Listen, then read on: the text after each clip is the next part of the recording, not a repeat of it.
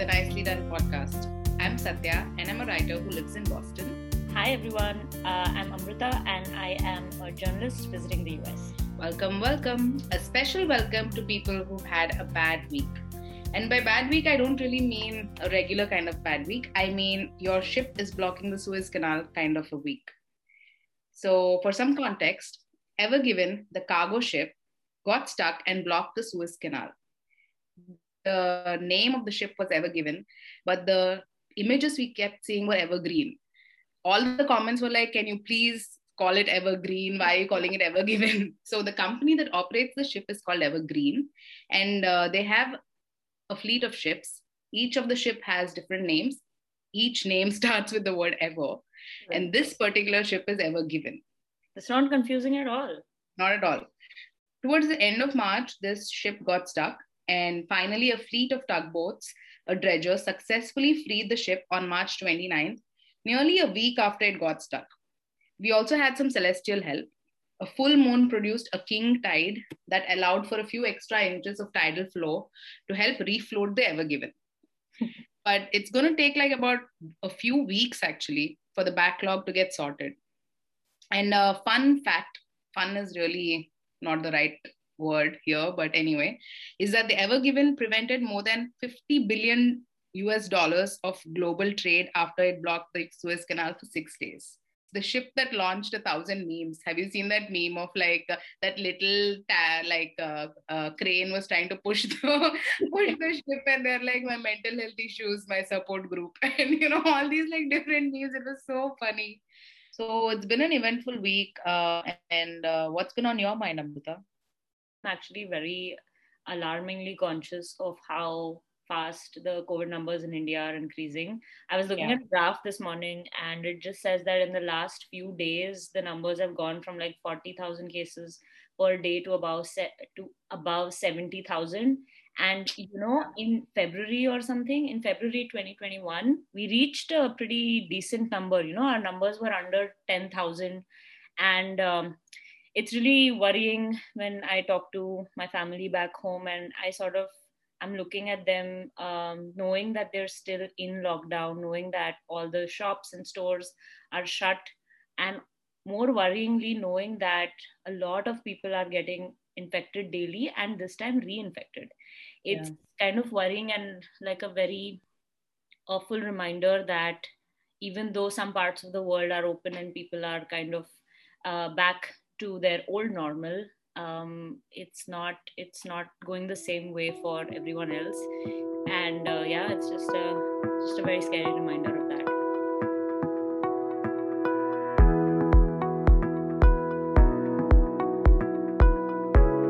Okay, welcome back to the show. Today we have something very different and very personal lined up. In this week's episode, we're going to talk about our own immigrant stories. Me and Satya both moved to the US as students at different times in our lives.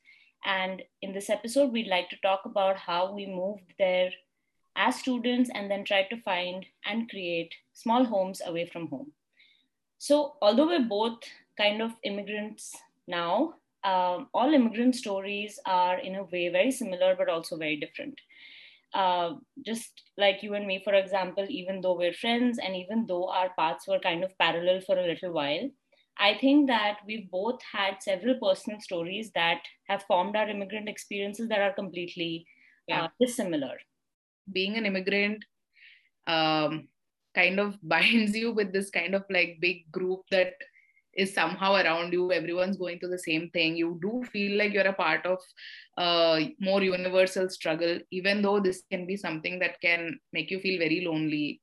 When you're in it, you feel like, why is this happening to me? I have many worries, and it feels like you are stuck in a very particular situation or in like a rut. But the more you talk to people around you with the same experience, you feel like there are so many versions of the same struggle happening around you, and that can kind of help you feel less alone. Yeah, and I also think that a lot of people who move away from home move for such different reasons, right?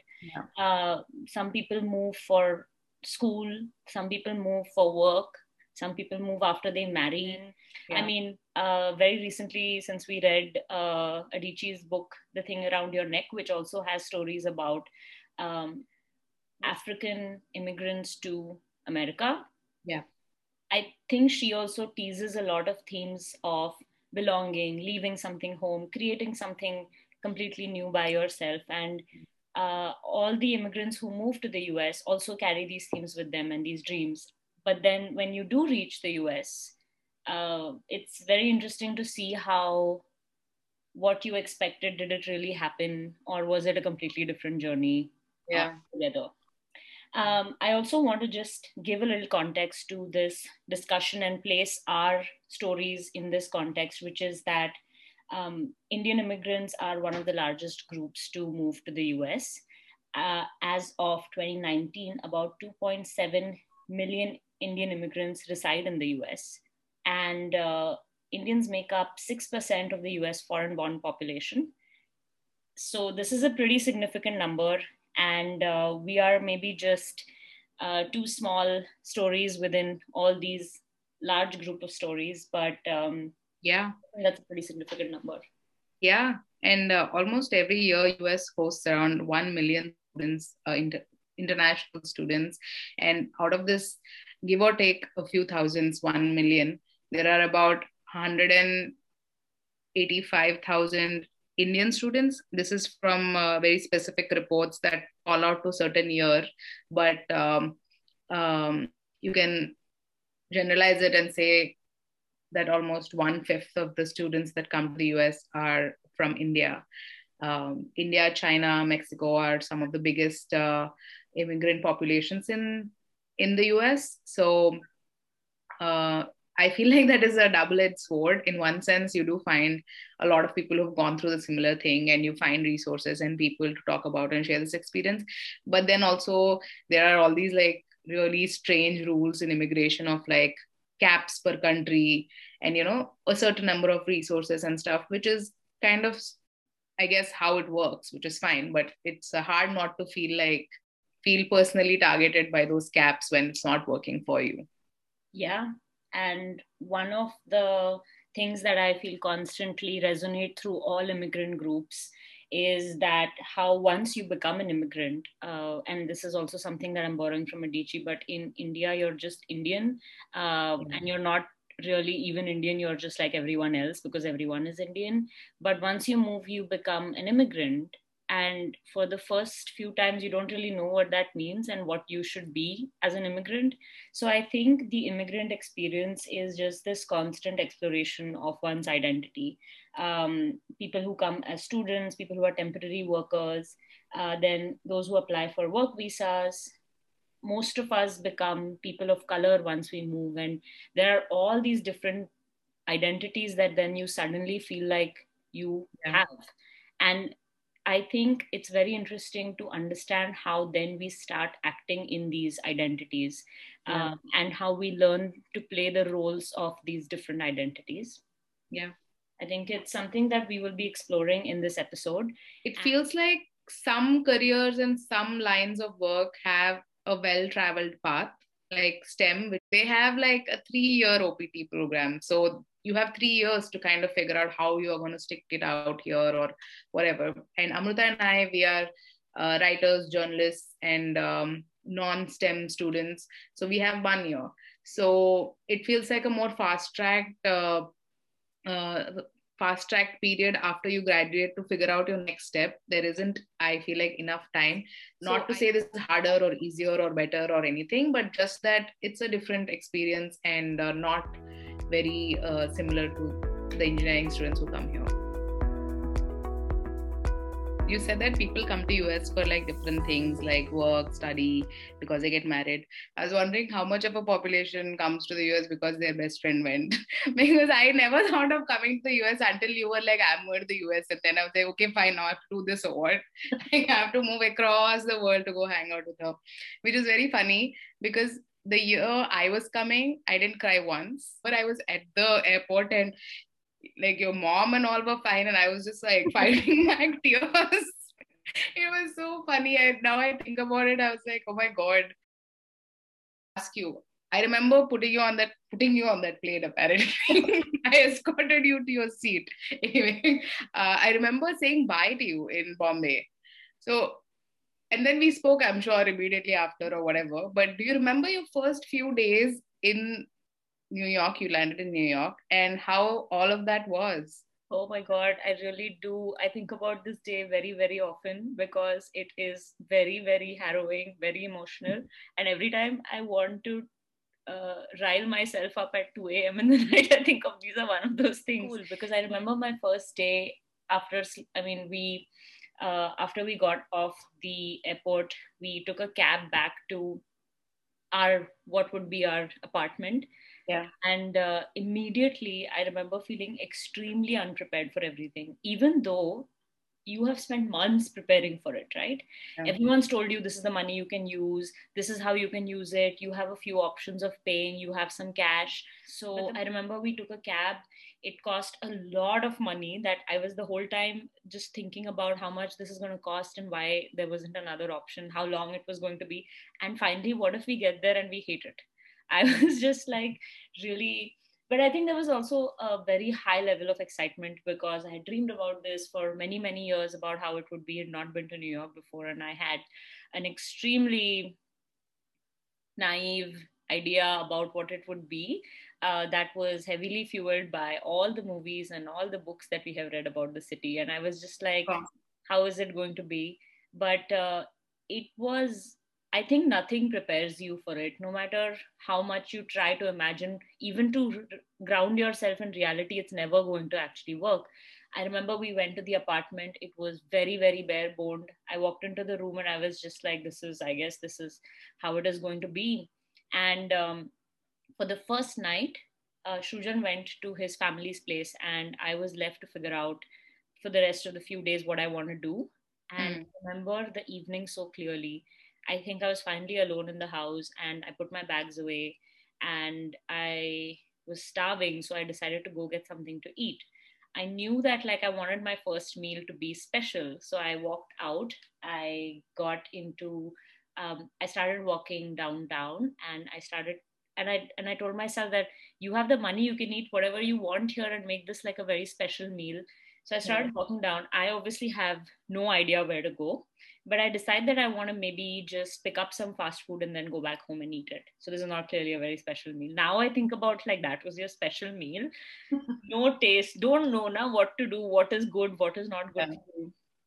And I think I went into like a Texas burger place because I thought I want to eat something spicy.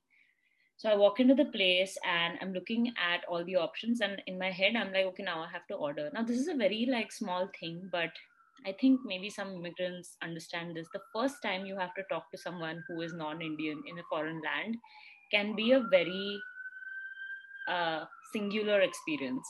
I remember that before I wanted to talk, I wanted to know how I was going to greet him, how I was going to say hello, and you're not prepared for any of these things. And I went up and I said, "Hi, can I have?" And I placed my order. And he looked at me like I'd spoken to him in another language. He did not understand a word I had said. He asked me a few times, and then he looked at me really funny. Um, I had, I think my face just drained of all energy and color because I repeated it and he still didn't understand. And that just made me so embarrassed. And I kept thinking, is he not understanding me? What should I say? I also thought about just running away because it's like, we've spoken about this, but you feel like you're okay adjusted and you're going to be able to, figure this out and you're going to be able to like live your best life. And you can't even order like a burger without feeling like they can't understand. And what is this accent that I'm speaking it? Maybe I should place my order differently. But finally, after giving me some dirty looks, he packed up some food. I was not even looking at it. I had no appetite left and I carried it back. And I did not enjoy that meal, but I got through it. I ate my wrongly placed order and I went to bed. And the next morning, the sun was shining. It was less unfriendly. And I went out, I spoke to a few more people, I ordered coffee at a few more places, and I realized, that guy didn't understand me, but everyone else understands me fine. I remember when you came to the US and I picked you up at the airport, and I was just like, I don't think I've ever felt more at home there than I felt like when I received you, because I felt like there she is, now everything's gonna be okay. Now I don't need to make any more friends. Like it's done. And that was the last time I tried to make any friends.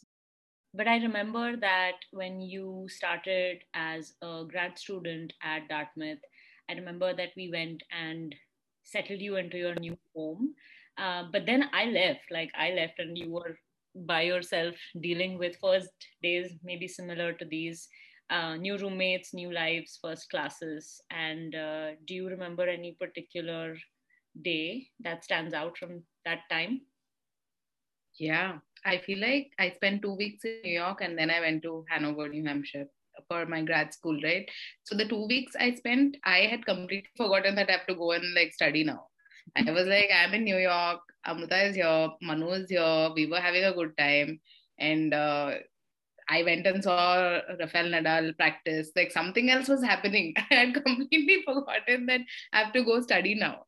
But then we went to Hanover and I remember the first couple of days with you, I was just like, I can totally do this. And then I think one Monday morning, you took one early morning bus and you left.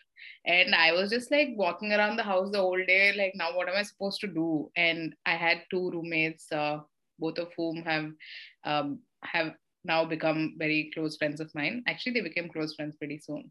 So Sanjana and NJ. So there were three Indians. All three of us were Indians, and we were living in that house.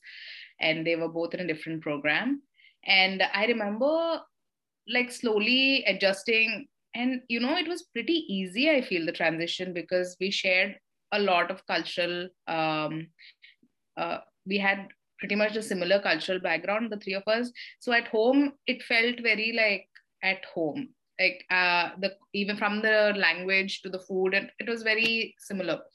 And but I remember this one day I was just like, okay, now I'm gonna just make some dal. And dal is like this lentil stew, right, for our non-Indian friends.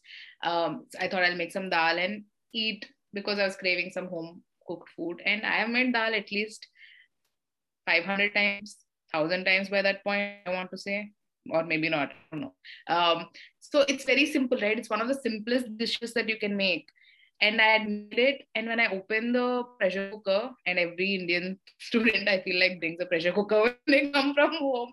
I brought out my pressure cooker and I made, and like, I opened the pressure cooker and I looked in. It was completely uncooked. The tomatoes had become bitter, so it was like bitter uncooked lentils in that. And I had made this hundreds of times by then. And I remember just looking at it, and I had graciously asked my roommates to also join in that meal. And the three of us were eating that. And the other two were like, it's fine, it's not that bad, but it was completely bitter.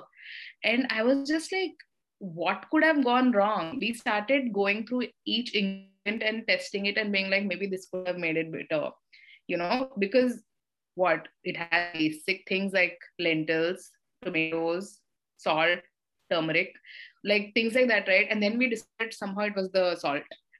It was not. And then I realized that, just because you're a little older than the average student, or like you feel like you have somehow adjusted, doesn't mean they're not going to be like little surprises like this. And these are the most surprising things, the small regular day things that you kind of take for granted, that okay, this I know how to do. Like, I'm sure a lot of people came to us wondering, how will I cook for myself, how will I budget my money and all. I was not worried about that because I had lived by myself for a few years in India. But this happening to me was like a very strange experience, because I was just like, okay, so we have to start thinking about everything, or like, how do we do this? Yeah, that's really interesting. Okay, my next question to you is that, talking about things that are you take for granted and are unexpected, what was the one thing that you came here and felt that it completely surprised you? This is not something you had planned for, but this is how it was now. Yeah, this I have an answer, and it's an answer that won't make me look good, but please bear with me. uh, so I came to the US when I was 28, right? So I was like, I'm going to meet people from different countries. I'm going to make all these like diverse friends, and it's going to like bring new culture into my life. I'm going to get exposed to all these like different parts of the world, was my thought. And I somehow ended up with two roommates who both spoke Telugu, my native my mother tongue, which I didn't even have in Bombay. And obviously they're both Indian. And my program had no Indians. There was a wonderful girl from Pakistan, and later on, as the terms went by, some other people joined from like the subcontinent and stuff. But there was no other. There wasn't another Indian student in my program. So I feel like I started getting the best of both worlds. In my program, I had a lot of friends who were not Indian, but then I would come home to my roommates, housemates, and their extended group of friends who became my friends were all Indian. And I felt like I was very keen to not become one of those people who just came to the US and just hung out with the Indian clique and, you know, never really went beyond that. But I slowly started realizing that there's an odd sense of comfort to that. And I really enjoyed hanging out with my other friends as well, but this was starting to become a more regular thing, right? Like hanging out with people from India. And I think that was surprising in a nice way.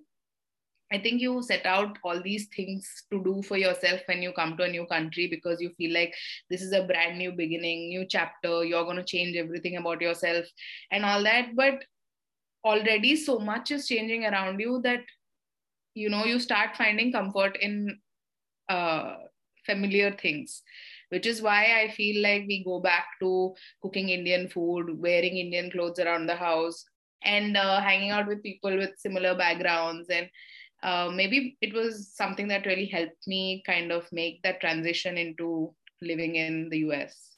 Yeah. What was, Yeah. and I feel like I have a lot of close friends who are not Indian, who are some of my two of my best friends are American, and I have many close friends who are American and from Ukraine or, you know, other parts of the world. But I started feeling a sense of fatigue that you feel in the first few months in a new country, because you're carrying yourself with yourself this identity that kind of needs to be put in context for the people you're meeting, right? Like even as I was writing fiction that was set in India, if I'm talking about something like, as we have already mentioned it, if I'm talking about dal, how much of context do I need to give someone who's not who's Indian? I don't need to say anything. But like to write about the same thing in a classroom that is so diverse was starting to really not tire me, that's a negative word, but it was an additional pressure which I don't think people who are writing about apple pie would find. They don't really care if someone who's reading about apple pie knows exactly what it is, that is left to the reader's imagination. But when you're writing from the perspective uh, of a culture that is not in the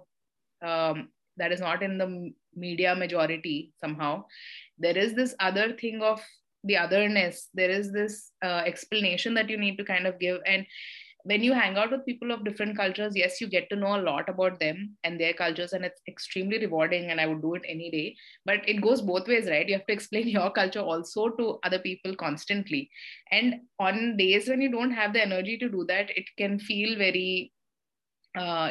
like an additional burden you're carrying around.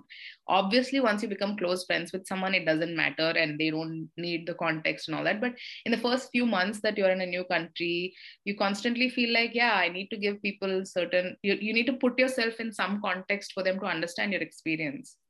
I think that largely what keeps happening, and I brought this up earlier, but I think what largely keeps happening to a lot of immigrants as they move is that there is all at once the need to adapt, assimilate, and at the same time retain what they are.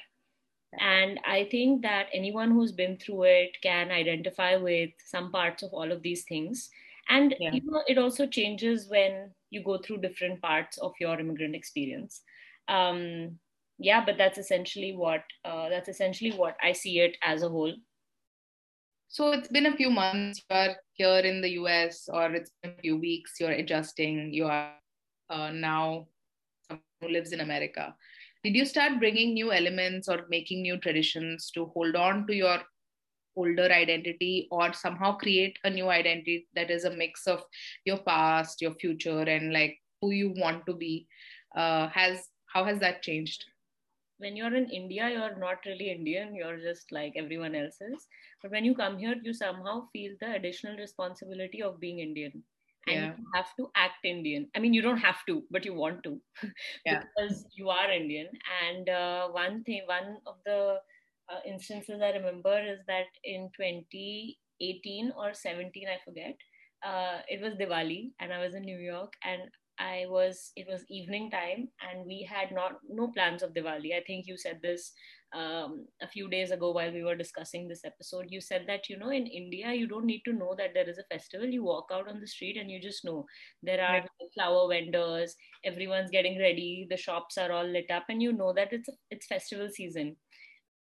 But I think that it was one very quiet Diwali evening in New York, and I was staying a few blocks away from Manu, my friend, and our other friend Aditi was staying a few blocks away as well.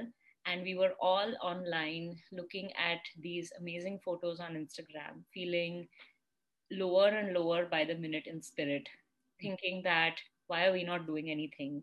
This is turning out to be a very sad evening for all of us. And at the same time, all of us messaged each other and said that let's just meet at Manu's place and just have like a Diwali party and just see how it goes. Within the next 20 minutes, all of us had somehow, gathered in Manu's house. She prepared a few snacks for Diwali. She just had things lying around. She made 4 or 5 snacks. There was a sweet offering for the gods, I guess. But which is also very funny because then we had to create like a small temple like situation, and we were like, who has the gods? Anyone bring gods? And we put together whatever Manu had. We did a small puja. We were all wearing nice Indian clothes, and we did a little puja for Diwali. And then we sat down. We invited other people who were our roommates who were not Indian to come. And one of them, at very short notice, turned up in like a nice Fab India kurta. And we were just like, what is happening? It was so amazing. And yeah. we spent the next few hours just eating the food, explaining, talking about our favorite Diwali experiences, dancing a lot. And we just had a great time celebrating a festival, which is what it generally is, right? You all get together with your family and have a good Yeah. time.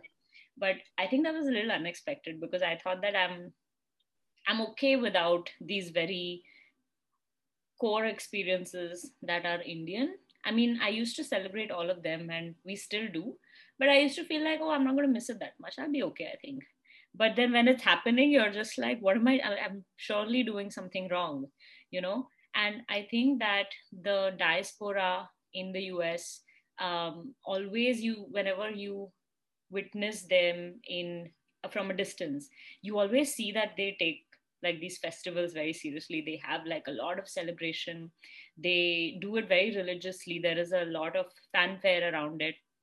And I think that's also uh, alluding to the fact that when a population travels away, their emotions around their own home country become Yeah. so heightened. And it's not a dilution; it's more of a concentration of your values, which is something that I felt that night, and it was also very unexpected. But it was amazing. So, is there something that you feel like even now, after all these years, you have trouble adjusting to? I graduated in 2019, and honestly, there was like 8 months before pandemic happened. So I feel like I've not really had a regular experience in that sense. I don't know what life is supposed to be. Maybe more people would have come over. I feel like life in the US is more lonely than it was in India. In India, friends used to come home, someone will come over or you'll go somewhere, and it's not, you don't need to make formal plans to hang. Here I don't know if it's a factor of growing older or just people becoming busier. I don't know, or if it's US. It's everything is more tightly planned, and that has obviously has its advantages for someone like me who needs to mentally prepare to go hang out with anybody. But I feel like I do miss that sense of social, easy social life that you kind of have when you're in India. Um, I think that's another thing that you don't realize about moving to another country, which is that you're kind of like by yourself most of the time. And I don't remember in India where we were ever alone for lunch. It never happens, right? In our office, someone will come sit with you. You're never just sitting somewhere and like eating a sandwich, you know. But so many times while in school and later on in work, I would feel like everyone is doing their own thing. And most of the meals are solitary, which is you kind of get used to, but it's also remarkable that that does happen. And it happens very often here and not at all almost in India. So I think that takes some getting used to, that so much of like your chores are also something that you do by yourself. You know, Yeah. you're doing your own laundry, you're doing your own dishes. Chores, again, a big part of something that happens here. But you're doing so much housework, and you're just constantly feeling like you're doing it all by yourself. I mean, we are people who are like obviously staying with families and are like happily married or hopefully sharing all duties. They're like, who is this lonely? I don't know. So one word, I don't even know if it's a word, one phrase slash word that is synonymous with Indian immigration to the US is H1B. This very STEM related visa. And most people who come to do higher education in the US come for STEM, and they all apply for H1B. Whole different set of struggles. It's also not easy or anything. It has its own like issues and worries and fears and stuff. But as people who don't have that option, how did you feel when you were graduating? And what did you feel were your next options? What were the options that were available to you? This heavy topic of visa and paperwork that Yeah. I think almost every international student in all schools in the US, they are often burdened by. And the same goes for even after you graduated, after you have a job. All the people that I have spoken to, I am currently also applying for a kind of a work visa here. So I think for the last many weeks, I have just been under this immense, entrenched in this immense system of immigration. And I do feel like it is never something that goes away, no matter what stage of your immigration you are. Everyone who I've talked to, like my aunt and uncle who stayed here for over 30 years, when I talk to them, they still tell me that, yeah, it was always hard and it still is hard, you know, until after a certain point you figure it out and you become citizens of this nation. Until then, it is always a discussion that you have to be wary of. It is Yeah. a big worrier. You have to worry about your job, your visa. You can't think about your job until you have a visa. You can't think about changing jobs until you're sure that your visa is sorted. And you Yeah. know, that's when I was working in India for the past 2 years, I felt this intense liberation. I was like, I can do whatever I want here. I can Yeah. do many number of jobs if I feel like I can figure out employment by itself without anything else. Yeah. And it is extremely freeing, which is the benefit that comes with when you are a citizen of your country and you know that is where you belong. But I think everyone who has been through this will agree that it is always stressful. It is never easy. Everyone has really hard journeys. And you're always constantly thinking, will this happen? Will it not happen? What happens if it doesn't happen? How many things are at stake? You know, if within this visa, am I allowed this? Am I not allowed it? Does my visa cover this? And it's just so many questions. It's always tugging at your sense of ambition and comfort. It's pulling at you the minute you start to feel comfortable with something. You start feeling like now you have to figure it out all over again. So, Yeah. immigration and visa work and paperwork is so hard. This one big part of any immigrant's life is to constantly think about your work permit and your visa and your, I suppose, space and place in the American workforce. Even if you have the most easy path after you graduate, it is still fraught with this thing of like you don't know when the end is, you don't know when you will be in the clear. You don't know how do you plan for the next 5 years if you don't know for sure if you'll be in the US, right? um, so there are all these like unknowns that come with the territory of immigration, even if you're like legally here and like everyone wants you here, your job is amazing, they need you here. But there is always the thing of, I've spoken to so many people who've been here for 10, 15 years. And even then they'd be like, you should just mentally be okay with the fact that if you go back also, you'll be fine. And I'm like, yeah, obviously going back to your own country, if you're not coming from a war-torn part of the world, it's not the end of the world. Obviously, you'll go back to whatever life you had before and create something better, right? With this extra education and resources that you have. But I think what is so debilitating is that having that choice taken away from you. Coming to the US was a choice, right? You made that choice. You put money into the system. You went to a college here and you chose to come here. But when the thing with immigration is, it just feels like your choices are very limited. It's all up to someone somewhere unknown is sitting and making all these decisions for you. All you can do is somehow put in your name in this lottery and somehow pray for the best. And for people who do come for higher education, these are all people who are enterprising in some way. They have some control over their lives. So I think it can be a little more challenging because this crowd in particular feels a certain amount of authority and ownership on their lives and how they want them to go. And suddenly now you have to surrender all that power to some XYZ who you don't know. The stakes are high, the system is complicated, and there are many layers if you want to make it work in your favor. And just like with every other thing, you need to want this really, really bad, and you need to want it always, because it's going to get hard. But I guess that's one of the things that comes with the price of being an immigrant in a new place. Yeah. After I graduated, I honestly, in 2020, I applied for an H1B. I didn't get picked. And immediately I was like, okay, I need to figure out what I want to do. I'm going to give it one try, give it all my best. If it works out, I'll stay. Or you know what? I'm going to go back. Something that I was telling myself from the day I came here. And then I applied for the O1 visa, which is an option for non-STEM students. And it was an intense 3-month process of getting your application together and applying and keeping your fingers crossed and somehow hoping it'll all kind of come together. And touch wood, luckily for me, it did. And I have a work visa now and I'm working. I live in Boston. But what my takeaway from here is, I would have never known this path existed unless you met Aditi, who kind of figured that out and I heard from it. Maybe I would have heard from another source or whatever. But what I'm trying to say is that there is such lack of transparency or information on this topic. Maybe because we don't seek it out until you're at that position, right? If you're in India, I was there in India for 28 years of my life. I was just sitting there, I was chilling, I was not looking up what are the visa options. Suddenly, once you get thrown into this life, you start feeling overwhelmed with the amount of things that you need to do to make sure that you still get to have the choice of deciding, do you stay or do you want to like back, right?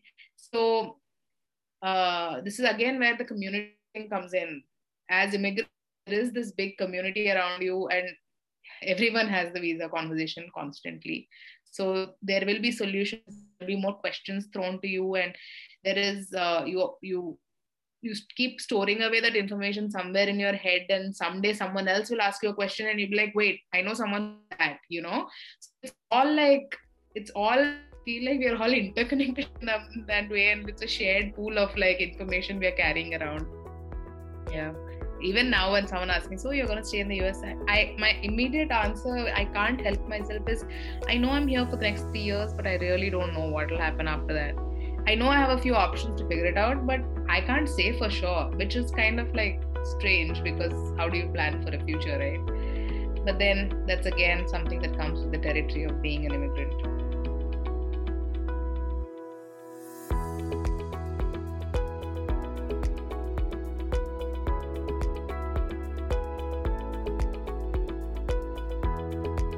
Hello and welcome back to the show, and welcome back to our last segment of this episode.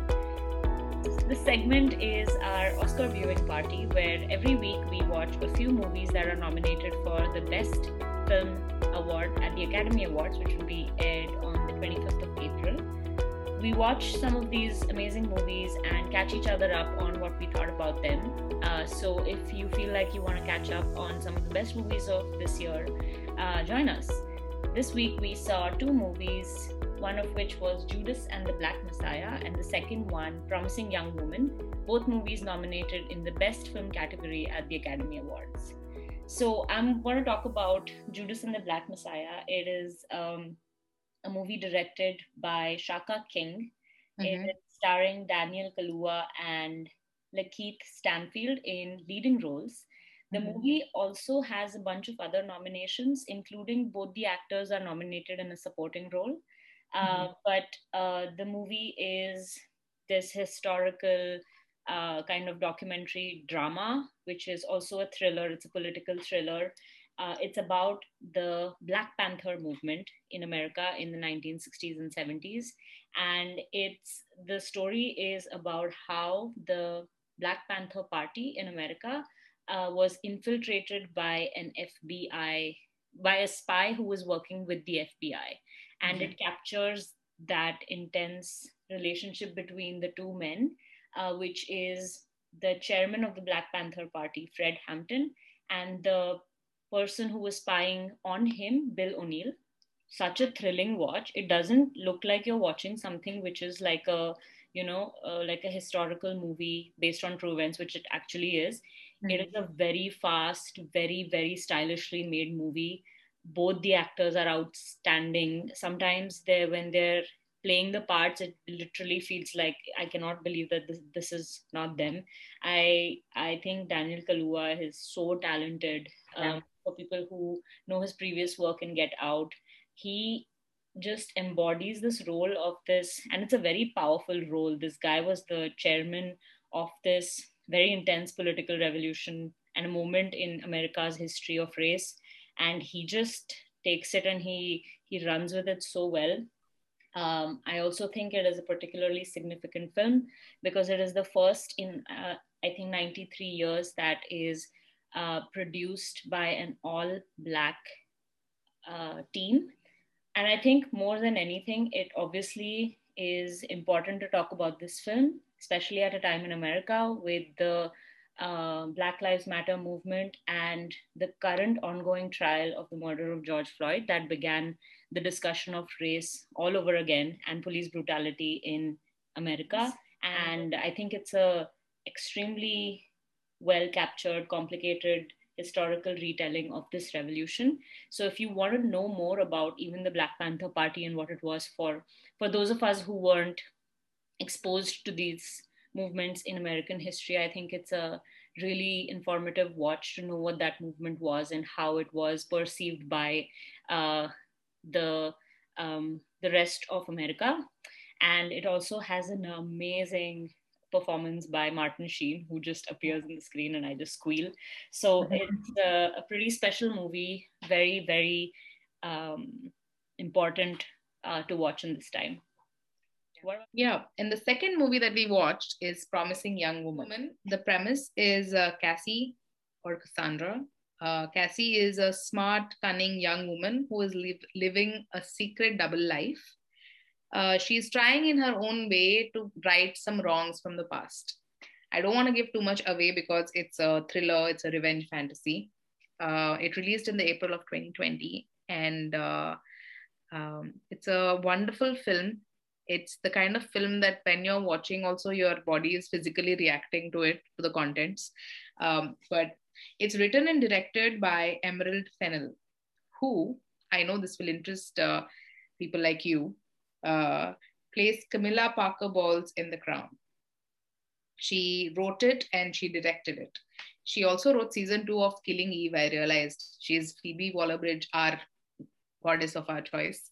Her friend, and she's this insanely talented woman who, as I was Googling her, comes from this really prestigious family. Nobody in her house is like an underachiever that I could find.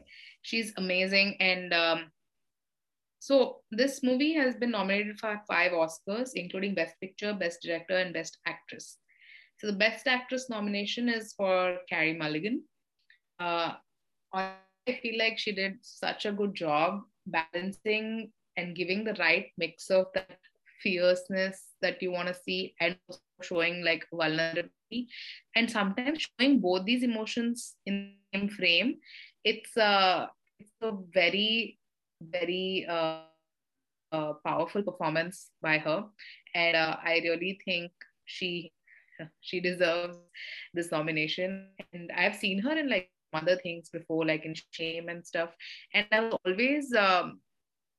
was always intrigued by her role choice and like the kind of stuff she does. But in this movie, I realized that she's immensely watchable, and I she at least close to winning the best actress for this role. So another interesting thing about this movie is that the director was very smart with some of the casting. There was some meta casting in it, right? So all like lovable TV heartthrob you see, like from OC Adam Brody, or like from Veep, the goofy intern from Veep. All these people who play all these like characters were taken and given roles of everyday men who say they're like the good guys or whatever, but are actually scumbags. And it does something to you when you see these like really famous good guys from TV playing like certain roles. It kind of, I think, does what the director wants that casting to do, and it is so effective. I watched this movie with like my stomach sinking most of the time, and as a woman you can't help but think while watching certain scenes that all these times in your life that you came close to being in trouble or in peril and you kind of avoided it. And it's uncomfortable to watch only because it makes you aware of how easily a different set of events could have happened on some night. And I think the director was trying to show that it shouldn't be on us to be careful. It shouldn't be on the woman to make sure that everything is done. You have one friend on call, or like that you've taken all the precautions possible. And I think she brings it out really wonderfully, and the writing is tight, it's spectacular. There is no one moment. I was watching it and I was thinking the whole time, I was like, is there anything from this movie that I can like leave out? And that's a great job, right? Like every scene has like spoken for itself, and it's I think I really enjoyed watching it. All right, so those were our two movies and the two recommendations from us this week. But that's it for today's episode. Thank you for joining in. If you like what you hear, please subscribe to our podcast on Apple Podcast, Google Cast, Overcast, Spotify, or anywhere else you get your podcast. You can also like our social media pages, Facebook, Twitter, and Instagram. And also, if you think that this is something that your friends would like, please share our podcast with them and spread the word. This is how we will get new listeners and be able to continue doing what we do. Thank you so much for joining us. This episode was brought to you by friends who help each other dream big and let you sleep on their couch and cry into their pillows. Also by families who wish you well and send you to follow your own dreams. And also those who agree to be your co-signers. So thank you for listening. See you next time. Bye. Bye.